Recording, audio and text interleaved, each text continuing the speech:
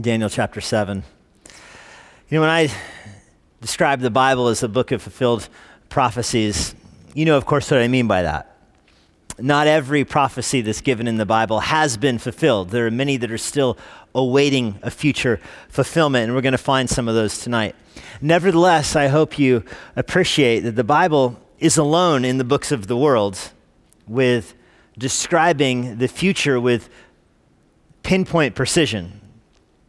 When the Bible makes prophecies, they're not along the lines of what so many false prophets say prophetically. We're not talking about Nostradamus here or, the advice columns in the newspaper. I've told you this before. One of my favorite sites in Los Angeles is all the palm readers. They have all these stores with the palm readers and tarot card stuff. And the one next to the house that Dieter and I lived in one day had a big banner on it over it that said, "Under new management."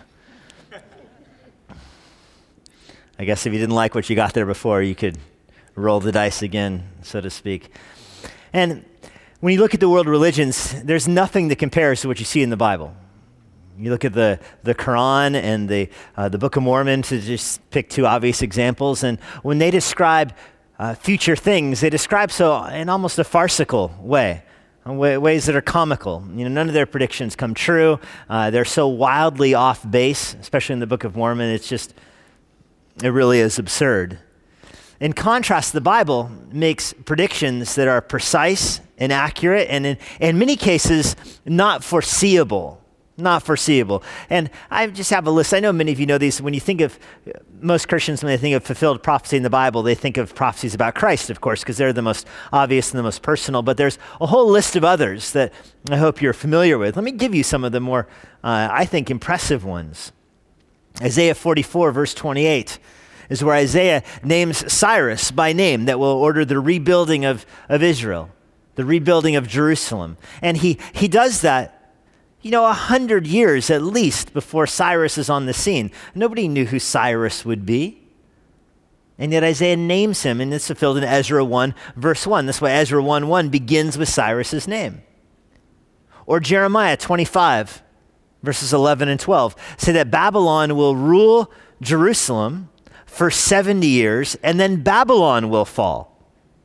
And when Jeremiah is making this prophecy, Assyria and Babylon were still in conflict, and so it was no sure thing that Babylon would be the victors here, but they were. Jeremiah was correct. Babylon did indeed conquer Jerusalem and take them into exile, and lo and behold, we read about this 2 weeks ago in Daniel chapter 5, Babylon does fall 70 years later, just like Jeremiah prophesied. And this is a before-the-fact prophecy too, by the way. Jeremiah, when he finishes the book of Jeremiah, Israel has just been taken into exile. Jeremiah was a book they would have read in exile. And yet, sure enough, it pinpointed the fall of Babylon. Nahum, chapter 1, verse 10, says that Nineveh would fall because of drunkenness. That's a strange prophecy.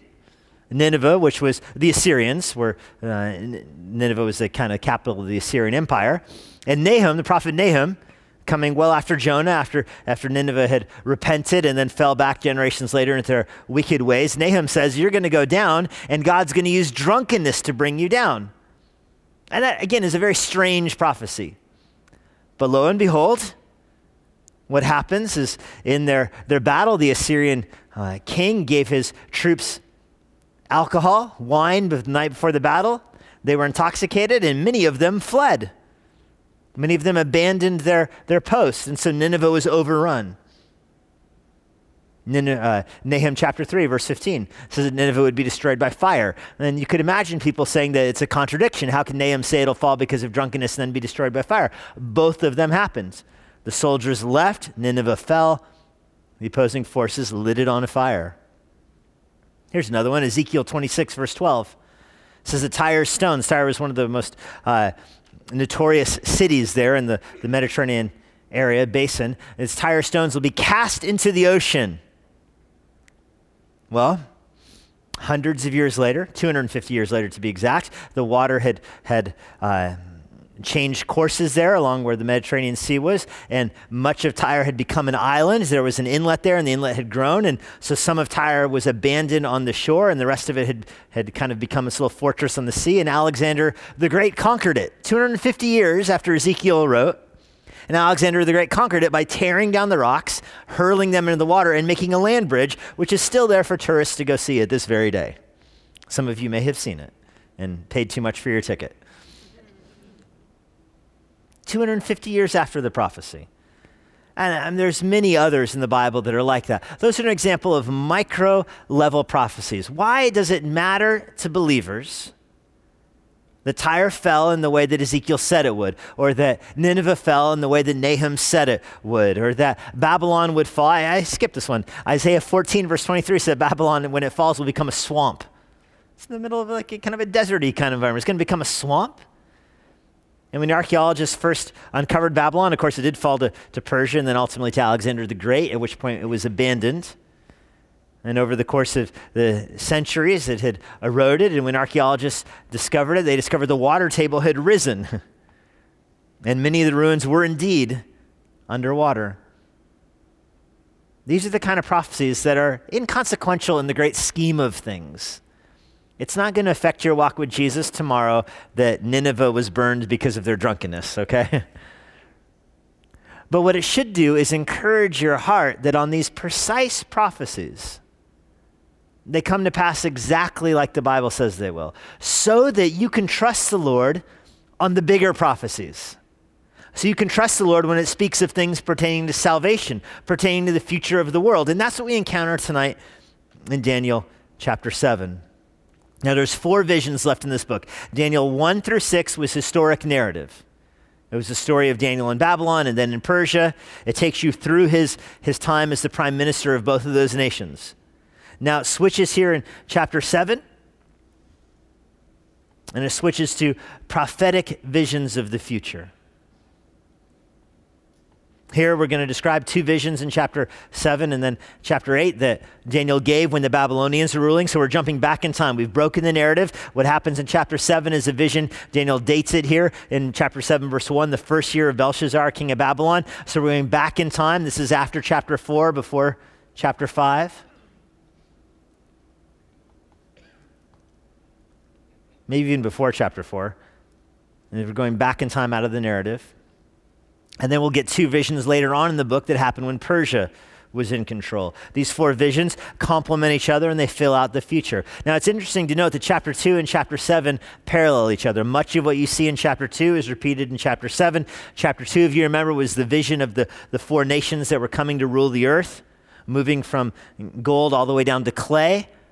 And you see here in chapter 7 a similar kind of vision. In chapter 2, these nations are going to be crushed by the Rock of Ages. In chapter 7, these nations are going to be defeated by the Ancient of Days. So it's the same scheme that plays through both of them. The final beast is going to be destroyed. The statue will be brought down by God in the person of Jesus Christ in both chapters. Let me give you an outline this morning. It's on your screen already. I'm going to use this title as your outline. It's all 3 points. You get them all at once, and we're going to work through the 3 of them as we go through this chapter. You have yesterday's kings, tomorrow's news, and eternity's Lord. And what I mean by this, when Daniel wrote this is, of course, future to him, but some of it has already happened for us. So is future, some of this is future for Daniel, past for us, and yet some of it will also be future for us as well. That's tomorrow's news. And then you're confronted with the Lord of eternity in here, the Ancient of Days, who's, of course, the overarching figure in this whole chapter. So I think the best way to tackle is to look at those 3 headings, and we'll go through them. We kind of begin with yesterday's kings. Oh, they were so mighty in their time. And now they're gone. In the first year of Belshazzar, king of Babylon, Daniel saw a dream. Visions of his head as he lay in his bed. Then he wrote down the dream. He told the sum of his matter. Now, Daniel has interpreted dreams before. Before, they've been dreams that other people have gotten. Now Daniel gets his own dream. He said, in my vision, by night, behold, the 4 winds of heaven were stirring up the great sea. And the great sea here is the Mediterranean Sea. We know this. It's repeated in Revelation 13. The same vision is described in Revelation 13 from the Apostle John and the island Patmos. Very, very similar. They parallel each other nicely, all the same essential features in both of them. The seas, the readers here would have known. You can remember the Med, the Red, and the Dead. Those are the main seas here. Not the Red Sea, not the Dead Sea here. Certainly the Mediterranean Sea and the four winds of heaven were stirring up the great sea, which means the four corners of the world are colliding there. And if you're familiar with these empires that we've been talking about, the Syrian Empire and then the Babylonian Empire, the Persian Empire, Alexander the Great, finally the Roman Empire would be the last part of the statue. That's all around that basin. And so when it talks about the four winds of the sea, it really is here this image of the four corners of the world colliding on the Mediterranean Sea here. Now for us, the Mediterranean Sea is on another part of the world, different part of the map. But for them, their maps went around this. Even in the Israelites, it revolved around the Mediterranean Sea with the Phoenicians who were seagoing people. The Israelites had this fear of the sea, and their enemies came over the sea, and the whole world revolved around the ocean, so to speak. Gotta love the American maps. Asia is split or whatever, and the United States is right in the middle. That's the way we learn our maps. Who cares if we divide most of the world in half and can't find anything important? That's all right. We're in the middle of the map, right where God put us. In their world, the map revolved around the sea. And in the Greek Empire, the Mediterranean basin is what held it together. It was enough distance for different languages to develop and animosity to develop, but it was enough proximity. You could sail across it. It was dangerous, even in the time of Jesus. I mean, how many times did Paul get shipwrecked trying this feat? Ask Jonah how safe it is, but they did it. They did it. Well, here, the corners of the known world are getting stirred up. In Revelation 13, verse 1, you're going to see the Antichrist who crawls out of the sea. That's this image here. Verse 3, 4 great beasts come up out of the sea, different from one another. The first was like a lion, and it had eagle's wings. Well, that would be a great beast, wouldn't it? I mean, what's worse than a lion? A lion that can fly. Look out. What's worse than an eagle? An eagle with a lion's jaw. I mean, it seems like undefeatable, invincible. This is the head of gold in Nebuchadnezzar's vision. It stands, of course, for Babylon. Remember, Nebuchadnezzar's great takeaway from this, and this is important to remember before we get to the next verse. Nebuchadnezzar's takeaway from this vision was that he was the statue. He's the head of gold. He is the most mighty man who has ever been mighty kind of attitude. Remember, we talked about Nebuchadnezzar, that there is, Nebuchadnezzar was an atheist. He believed in God. He just thought he was stronger than God. File that away when you see what happens to this beast. He comes out, and this, of course, represents Babylon, the lion with the eagle wings. It represents Babylon. Babylon, by the way, somebody showed me pictures recently of all the discoveries from Babylon, and you see there they have unearthed these lions, and some of them and eagles that stand at the gates of the city, and they're brought together here, representing Babylon. As I looked, this is happening in Daniel 4, its wings were plucked off. I mean, that's humiliating. We once had a molting bald eagle rest in a tree in our backyard, and it was missing parts of its fur. I assume it was molting, or it had gotten beat up by a bigger bald eagle. I'm not sure. And we're looking at our back window, and it looked ashamed of itself. I don't know if we're giving it too many human features, what the word for anthropomorphizing it or whatever. But the thing looked embarrassed, how many of its feathers it was missing. I felt kind of sorry for that guy. And I'm sure it went and ate a cat or something like that. I don't know. Here, this lion with wings gets its feathers plucked off of him. This is what happened to Nebuchadnezzar. He thought he was so strong and so mighty, and the Lord humiliated him. Made him go out in the grass and graze like some kind of livestock, and that's what you're seeing here with Babylon. I looked, its wings were plucked off, lifted from the ground, made to stand on 2 feet like a man. This is God humbling Nebuchadnezzar. The mind of a man was given to it, so he returned back to his thinking form. This is Nebuchadnezzar's conversion. It's not good for a person to think he's an animal. That's what Nebuchadnezzar went through. Nebuchadnezzar's converted. He becomes really the last great king of Babylon. When he dies, Babylon's on its decline. The kings that came after him, we talked about this in Daniel chapter 5. The kings that came after him, they were nothing compared to Nebuchadnezzar. And soon they lost the empire to the Persians. This happens in Daniel chapter 6. Behold, another beast, the second one. It was like a bear. This is an animal that often represents the Medo-Persian Empire. There are bears around modern-day Lebanon. These bears were massive. They're bigger than our brown bears. These things were massive and frightening. They're raised up on one side. This is a bear that's reaching up to attack. And look at the image that Daniel has in his mind here. This bear rears up on its legs, ready to attack, and it has 3 ribs in its mouth between its teeth. I mean, the only thing scarier than a bear about to pounce on you is a bear about to pounce on you that's already eating somebody's ribs. You know how this fight's going to go. And the bear is told, arise. You think, well, maybe he's not that hungry because he's already eating, except then you hear the voice, arise and devour much flesh. This is the Persian Empire, ferocious, devouring the world, going all the way to India. The whole Mediterranean basin fell. But it was not going to live forever. It's going to give way in verse 6. After this I looked, and behold, now this is future for Daniel. As he's writing this has not yet happened. Daniel dies with the Persians and Cyrus still in control. But after this I looked, and behold, another like a leopard with 4 wings of a bird on its back. And the beast has 4 heads, and dominion was given to it. And this is speaking of the Greek Empire, Alexander the Great. He is the leopard here. And he conquered the world with an uncanny speed.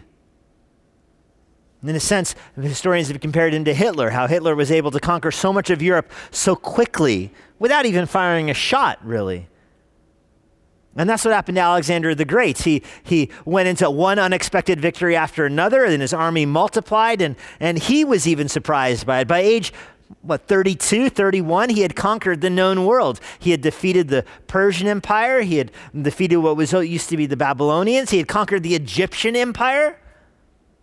He beat everybody with a ferocious speed. This is why he was often compared to a leopard. You didn't even know his attacks were coming, and he swung in with extreme speed, more than the eagle. Do you see how he's more extreme than Babylon? Babylon was aligned with eagle's wings. Here you've got a leopard with 4 wings. And then different heads. He's got the different heads on him.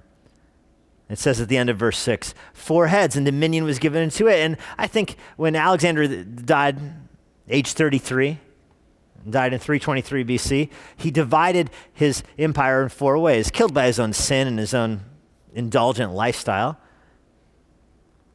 But he divided his empire 4 ways. Cassander took Macedonia, Seleucus took Syria, Lysimachus took Asia Minor, and Ptolemy took Egypt and Arabia. And that seems to be the 4 heads here. And this would have been all prophetic for Daniel. This hadn't happened yet. This is the greatest empire the world had ever known, divided into 4, and Daniel already describes that. It's a leopard with the wings and the 4 heads. Now our next empire, verse 7, after this, I saw in the night visions. Behold, and that's a nice word, it's a euphemism there for nightmares. I saw in a nightmare, and behold, a 4th beast, terrifying and dreadful and exceedingly strong. You should pause when Daniel describes something as terrifying. Is Daniel afraid of anything? I mean, his friends encountered a fiery furnace. Daniel didn't break a sweat. The statue, he doesn't blink at that.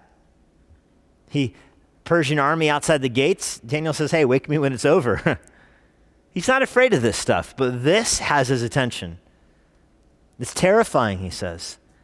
Great iron teeth this beast has.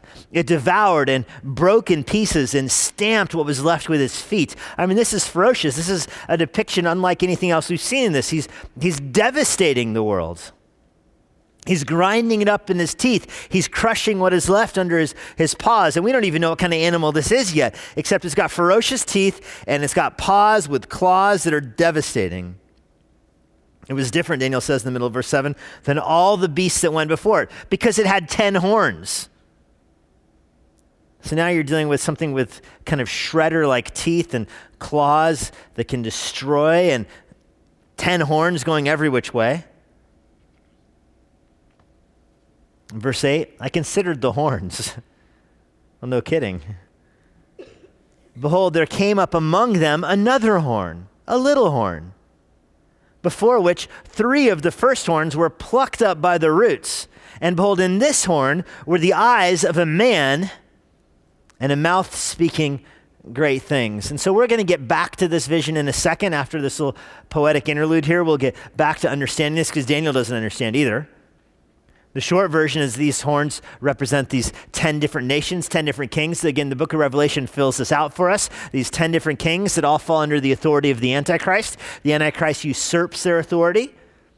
He feeds off of their authority. He strips their authority from them, grows greater because of it. He's the little horn that's unknown. These 10 kings have their power independently of him. The Antichrist takes their power from them, creates an unholy alliance, and goes to war against God. But here, Daniel has this first vision of this. This is the first time the Bible describes this. Like a beast. Now, we know from Daniel 2 that this fourth beast is the Roman Empire. The Roman Empire in Daniel 2, do you see the critical difference between Daniel 2 and Daniel 7? In Daniel 2, the statue is getting weaker as it goes down, and then you have the iron and it's mixed with clay, and that represents kind of the weakness of the Roman Empire, which had become its democracy. It had the authoritarian leaders of the other regimes gave way to the democracy, which eventually deteriorated. Even when the Caesars rose to authority, the emperors came onto the scene and stopped being a Roman Republic and became the empire. There was still the matter of it being frayed by the authority given to the people. And so Daniel describes that Roman Empire as becoming weak. Now you hear in Daniel 7, and there's nothing weak about this. I mean, this is intense. It's the worst of all the empires. It's ferocious. There's no feet of clay here. It is weird, we'll look at more in a little bit, that he's speaking like a man. It doesn't say he is a man. He lacks the heart of a man. But he speaks great things, looks like a person. Again, Revelation 13 solves that riddle for us, but we'll solve it later. These are yesterday's kings, and it's becoming tomorrow's news here as Daniel jumps in the future. He takes the Roman Empire and goes in the future. Do you see how this would be confusing for Daniel? Confusing for anybody before the New Testament is written. Because the Roman Empire is described as something that will be strong and then grow weaker, and then here, ferocious, leading to the Antichrist. How can they both be true? We understand now because the Roman Empire did lead to the Savior and brought the world to the right time with the Greek language and currencies and roads for the gospel to go forth in the world and the Savior to be born. The Roman Empire fell, and in the end times will be reconstituted in some form led by the Antichrist. And Daniel will get back to that later tonight, and then he has more to say to us about that next week in chapter 8. But for now, we switch to eternity's Lord. As I looked, thrones were placed, and the Ancient of Days took his seat. So thrones plural, but only one person sitting on them. Now Daniel's vision goes from the 4 most impressive empires the world has ever seen, and Daniel says, enough about them. Let's get to some real authority. Here's a throne room in heaven, and the thrones are set out where people can reign, but they're empty, and then one person comes in. The Ancient of Days takes his seat in the throne room. His clothing was as white as snow, demonstrating his purity, his radiance. The hair of his head was like pure wool. Revelation 1 describes this as, it seems like he's on fire.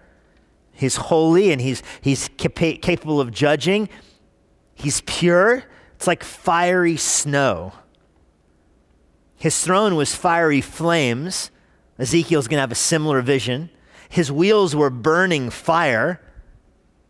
His throne has wheels and there's fire, and there's a guy on it who's on fire, and yet he's white. I mean, this is an incredible picture.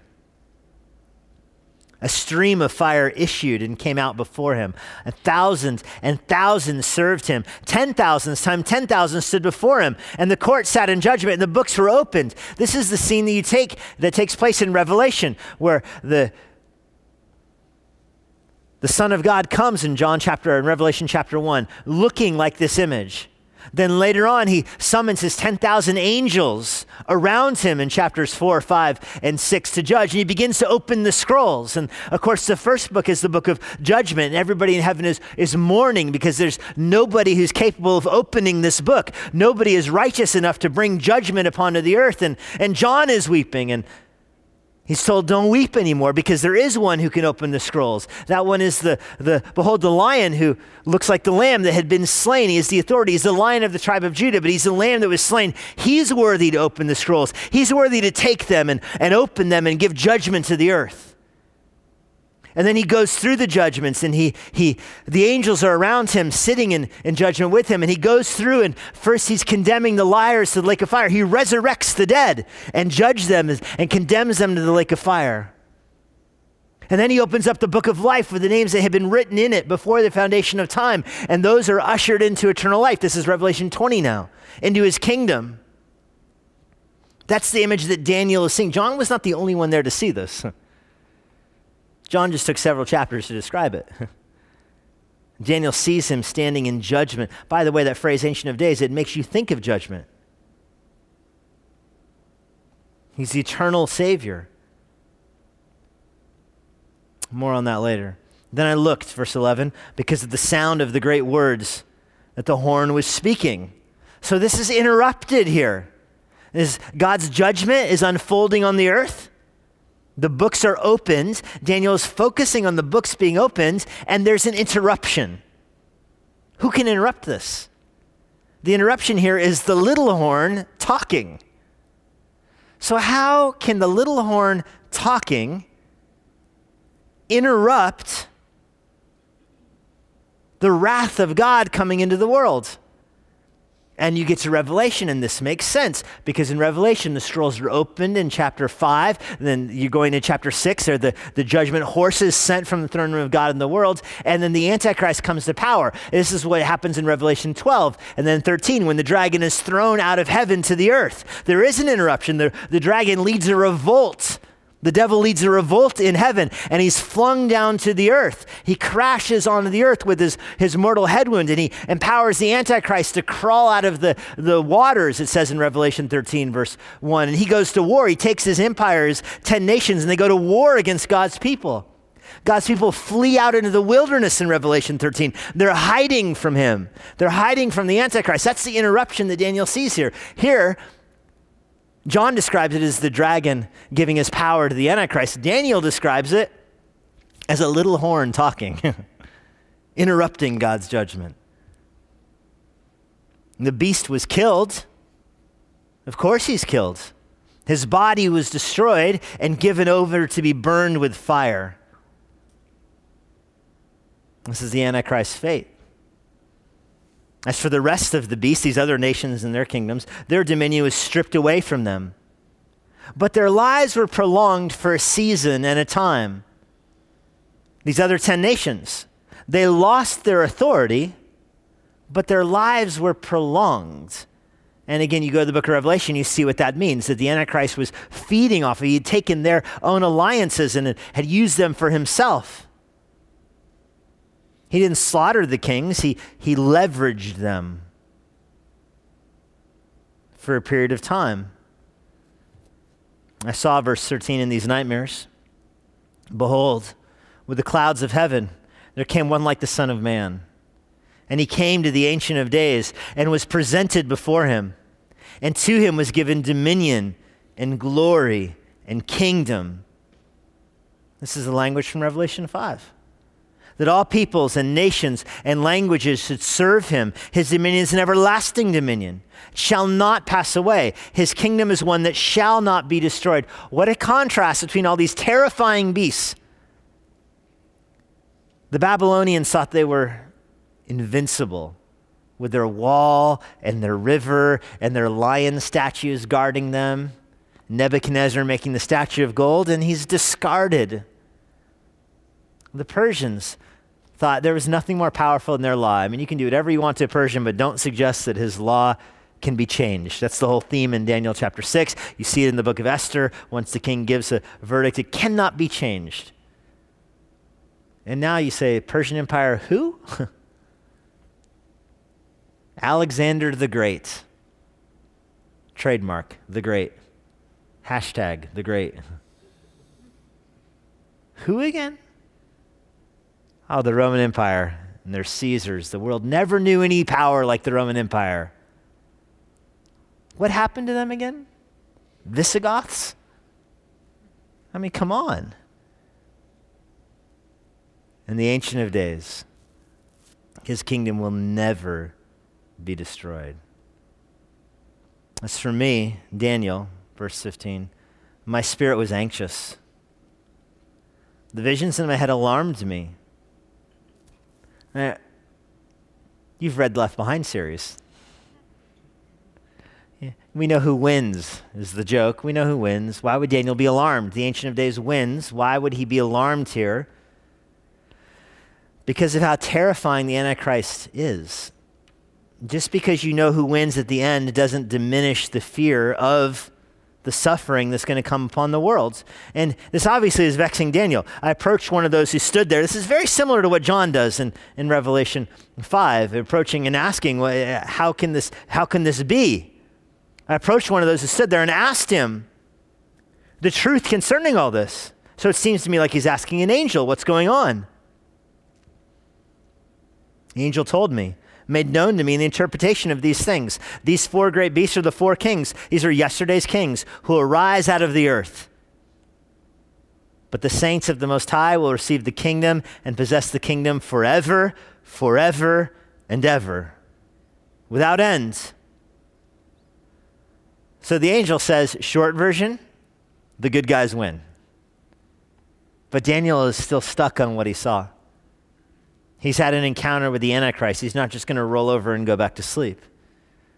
I desired to know the truth about the fourth beast, which was different from all the rest. And let me just say now that Daniel does not get all the answers. And all the answers Daniel gets, he's not allowed to tell us too. We learn that later on in the book. He's going to seal up some of his answers. He's going to seal up what is written. The angel seals up some of this. So Daniel has seen horrible things. They're different, he says in verse 18. This Antichrist is different than all the rest. Different than what he saw in chapter 2. Different than what Nebuchadnezzar saw. It's exceedingly terrifying. Its teeth of iron, its claws of bronze, and it devoured and broke in pieces and stamped what was left with its feet. What about the 10 horns, he asks in verse 20, that are on its head? And that other horn that came up, before which 3 of them fell, and the horn that had these eyes and a mouth that spoke great things. That seemed greater than its companions. Nothing compares to the Antichrist reign. He is the Antichrist. No wonder Daniel is panicking as I looked, verse 21.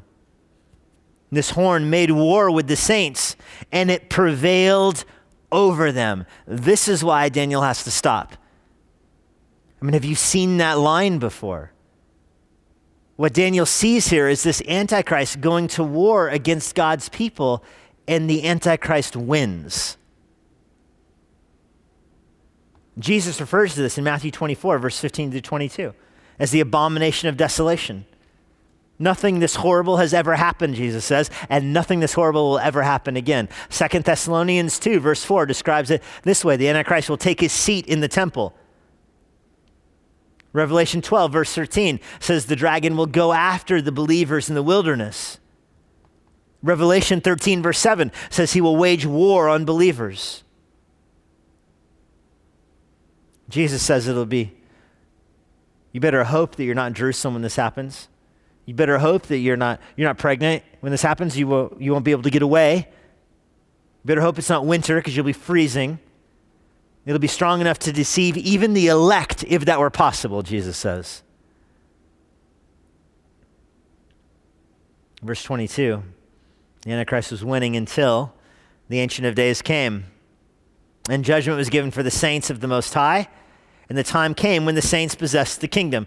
So this is not an impossible timeline to figure out. And this is one of the reasons why I strongly believe in premillennialism, that the kingdom of God will be established on earth by Jesus Christ, and he will do this after the rise of the Antichrist. Because look what's happening here. The church has been rescued at this point because they're going to be sitting in judgment with Christ. Nevertheless, the Antichrist is after somebody, the saints that are on the earth, and prevailing over them. Again, the same language in Revelation 12 and 13. Then the Ancient of Days comes, and judgment is given this time for the saints in the Most High. Remember, this whole period begins with judgment being poured out on the earth for those that are left. And now you have the saints taking possession of the kingdom after the Antichrist revolt. In other words, after the abomination of desolation, after all this happens, now the saints take possession of the kingdom. That's why Revelation 20 comes after Revelation 12 and 13, where Jesus establishes his kingdom. The dead in Christ are resurrected, and they're ushered into the kingdom. Thus, he said, as for the fourth beast, because now we lost, we're back looking at tomorrow's news again, there will be a fourth kingdom on the earth. It's going to be different than the other kingdoms. This is the angel speaking to Daniel. This is going to be a different kingdom, Daniel. It's going to devour the whole earth. It will trample it down. It will break it into pieces. This describes the Antichrist's reign of terror in the second half of the tribulation. As for the 10 horns, out of his kingdom 10 kings shall arise. So in other words, the Antichrist kingdom will be a conglomeration of 10 minor kingdoms. And another shall arise after them. That's the Antichrist. So the Antichrist does not originate this. And when you get to the book of Revelation, you see how this plays out. The seals are unrolled at the beginning of the tribulation, the 7-year period, which Daniel will describe in chapter 9. We'll look at that in a few weeks. The 7-year period. It starts with God pouring out his judgment on earth. At the midpoint of the tribulation, you've got these nations that are gathering together against God's people. They're attacking Israel. Of course, the church has been raptured. They're still attacking Israel. Israel's unconverted still at this point. Israel will be converted in this great war Zechariah describes in Zechariah 12 and 13. But at this point, they remain unconverted. The world is attacking them. The Antichrist channels that to his advantage, takes the power from that 10-nation alliance that's attacking God's people, declares himself to be in charge, seats himself at the temple, makes a covenant of peace with the nations, stops the war. That peace is so short, because the nations will soon turn on the Antichrist. He goes to war in the north with Gog and Magog. He returns. He hides in the desert as the nations turn against him. His time is so short. It's 3.5 years. It's how long it lasts. And Daniel's describing it here, taking those 10 horns together, becoming in charge of them. He's going to rip away 3 of them. He'll speak words against the Most High, of course. His rebellion is that of blasphemy.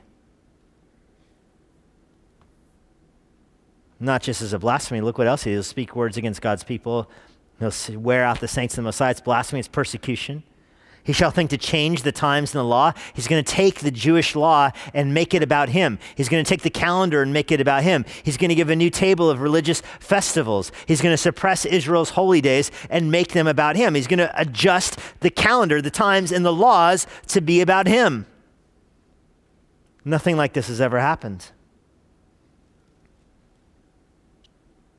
They'll be given into his hand. How long will he get away with this? A time? A second time. It's plural that time, so that's 1 plus 2 equals, what's 1 plus 2? And a half a time. That equals you 3 points. See, you guys are math geniuses. I know apocalyptic literature can be tricky to understand, but it's not that tricky. If you can count to 3.5, you're doing well. And by the way, Daniel 9:27 is going to clearly say 3.5 as well. So these times line up here. Verse 26, the court will sit in judgment. His dominion will be taken away. The devil will get thrown out of heaven. He'll be consumed and he'll be destroyed. In the end, he'll be cast in the lake of fire. The kingdom and the dominion and the greatness of the kingdoms under the whole heaven will be given to the people of the saints of the Most High. Those who are believers through the tribulation, they will be rescued. Now you've got the sheep-goat judgment at the end of the tribulation, where the sheep are ushered into the kingdom, the goats are ushered into the lake of fire. Meanwhile, in the kingdom with the saints, resurrected Christians, saints who survived the tribulation martyrs, all of them together will be serving the kingdom of the Most High with an everlasting kingdom. All his dominions shall serve and obey him. Here's the end of the matter, Daniel says. As for me, Daniel, my thoughts alarmed me greatly. My color changed. I kept the matter in my heart. Remember, at this time, the Babylonians are still on the throne when he receives this vision. He's got to play it straight. He can't let them know. Well, there's 2 figures in this chapter that are unlike anything else. One is the Antichrist. You understand that he is a person. He's demonically inspired. The dragon uses him The dragon leverages him. The devil himself leverages the Antichrist, speaks to him, fills him. He's filled with the power of Satan. But he is a person. Daniel says he speaks like a man. He has the eyes of a man. He's a man, unlike anyone the world has ever seen. He's in contrast with the Ancient of Days. Psalm 9 verse 7 says that Yahweh is enthroned forever. Psalm 90 verse 2, before the mountains were formed, from everlasting to everlasting, you are God. Psalm 82 verse 1 says that God, because he's an everlasting God and sits on an everlasting throne, he can judge the nations. He can judge the angels. And that's why this title, Ancient of Days, is connected to the judgment seat. That's why Daniel brings it out right here. There's all the thrones. The Ancient of Days takes a seat. He will judge the earth. One like the Son of Man. Of course, you understand that the Savior has two natures. He is fully God and fully man, truly God and truly man. He is truly the Son of Man, but he's also the Ancient of Days. The second person of the Trinity, the Lord Jesus Christ, has not always been fully man. He has always been the Ancient of Days. He has not always been the Son of Man. Do you see the distinction? He has always been the Lord of the universe. He has not always been the Son of Man. He acquires the title Son of Man at his incarnation, when he takes on a second nature. So you have the triune God, and you have the Son of Man, one of the members of the Trinity, one of the persons of the Trinity. And together they execute judgment. This is why Revelation 20 verse 4 says, I saw thrones, and seated on them were those to whom authority to judge was committed. I saw the souls of those who'd been beheaded for the testimony of Jesus and for the word of God, who had not worshiped the beast or its image. They had not received its mark on their foreheads or their hands. They came to life, and they reigned with Christ for 1,000 years. That's not all the prophecies I wanted to talk about tonight. We began by talking about those particular prophecies about Babylon and Nineveh and Tyre, just to let you know that the scripture is credible when it speaks about details. Here we've seen the big picture prophecies, the nations, the most impressive nations the world has ever known, rising and falling according to God's timetable, right down to the month. But of course, when we think of prophecies, we think of the prophecies of the Son of Man. Micah 5:2, the Savior would be born in Bethlehem, but would be from Nazareth. Isaiah 7 verse 14, he'll be born to a virgin. Hosea 11 verse 1, he'll flee after his birth to Egypt and be summoned back. Time fails me to give you all the prophecies about how he would heal the sick and give sight to the blind and bind up the brokenhearted. The minor prophecies even. Zechariah 9 verse 9, he'll ride into Jerusalem on a donkey. Zechariah 11 verses 12 through 13, he'll be sold for 30 pieces of silver. Psalm 22, he'll be crucified. Zechariah 12 verse 10, his hands and his feet will be pierced. Exodus 12, he'll be the Passover lamb. Daniel 9, verse 26, we'll look at that in a few weeks. He will die before the temple is destroyed, which he does 40 years before. And perhaps most importantly, Psalm 16, verses 8 through 11, he will be resurrected after his death. All of that is yesterday's news. But how you respond to this kind of prophecy determines how you will spend eternity. Do you believe the message of Jesus Christ, who is the Ancient of Days and the Son of Man? Because it was described perfectly before it happened. 1 John 4, verse 3, every spirit that does not confess Jesus is not from God. This is the spirit of the Antichrist, which you have heard was coming and is now in the world already. Little children, if you are from God, you have overcome them, because he who is in you is greater than he who is in the world. Lord, we're thankful that you hold history in your hands. The most ferocious empire, this reconstituted Roman Empire. It keeps Daniel up at night. It does not keep you up at night. Lord, we fear for what will happen to the world when the Antichrist comes to power. We know already there are many Antichrists in the world. There are those who oppose your gospel and rebel against you, and yet they cannot even cast a shadow over your kingdom. You've promised to go away and prepare a place for us and to come back and get us and to take us to be with you forever. So, Lord, we look forward to that day.